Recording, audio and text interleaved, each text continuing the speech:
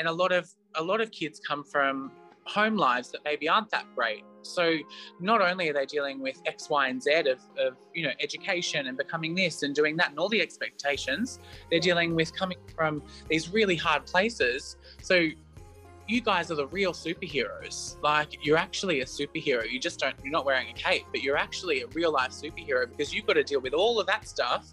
Plus you've got to deal with all of the stuff you've already gone through, which some people don't see in their lives.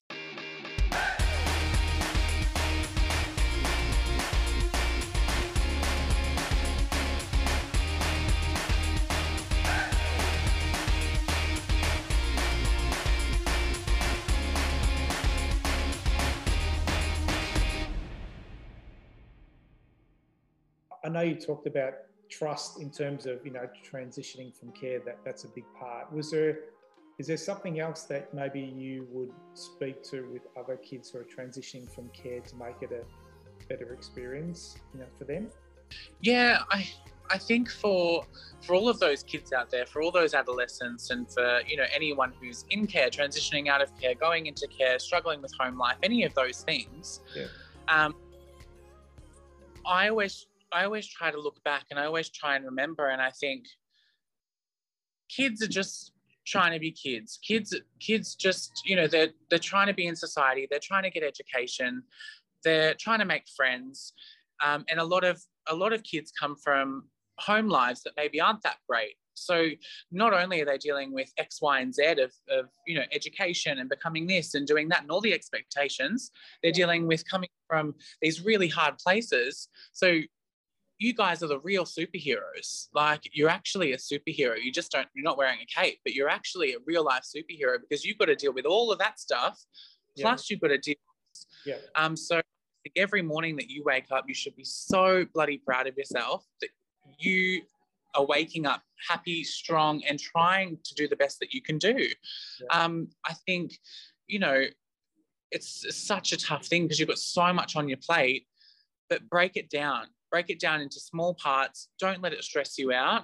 You can be anything you want to be. You seriously can. And it doesn't matter where you come from or where you're going, you can get there, and you just need to believe in yourself. Yeah. That's awesome. That is awesome. Frazer, thank you so much. And to that, you've said it all really, but I'm just saying, to that young person out there that is actually, let's say, on the cusp of being, before you found that beautiful family, they haven't seen that light at the end of the tunnel yet. What do you think about, let's say, that transition story for young people, having that ability to have a coach in their corner that's got a lived experience of being in care? And they may do all sorts of different things, but, just that hour a week or that hour a month to just coach that young person from a perspective of being in care. Do you think that's something that you would have gravitated towards, or what's your thoughts on that? I think I would have really, really loved that. I would have loved to see what it was like on the other end, because the things I might have done differently, or the things I might have picked up faster and learned lessons earlier on, would have been amazing, because I had I guess someone who had been in the same situation or a similar scenario that could offer insight or light into what the end of it looks like. And I think that would be really, really important for young people. I mean, even to there's so many things you can teach and show and educate on, even from being in care. I know that it's very, very easy to get down on yourself, and very, very easy to become a no person.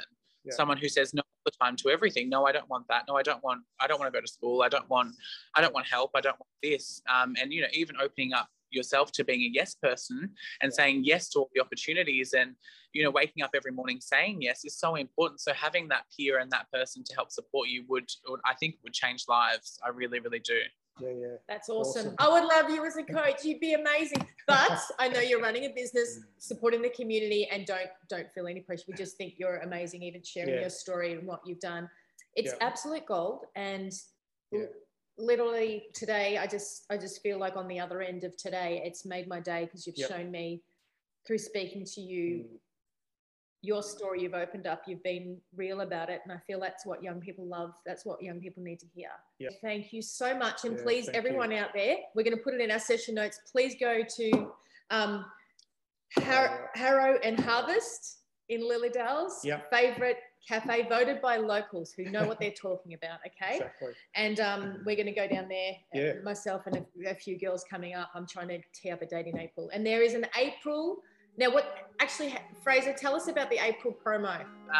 With a few local female makers, and we've created our own ranges, which have come out, which is amazing. So we've gotten to collab with them and come up with packaging and scents and everything like that, which is amazing. And then we do all different collabs throughout the year, and a lot of them are focused on charity, and some of the profits go to different charities all throughout the year. So we do something different almost every month, which is awesome.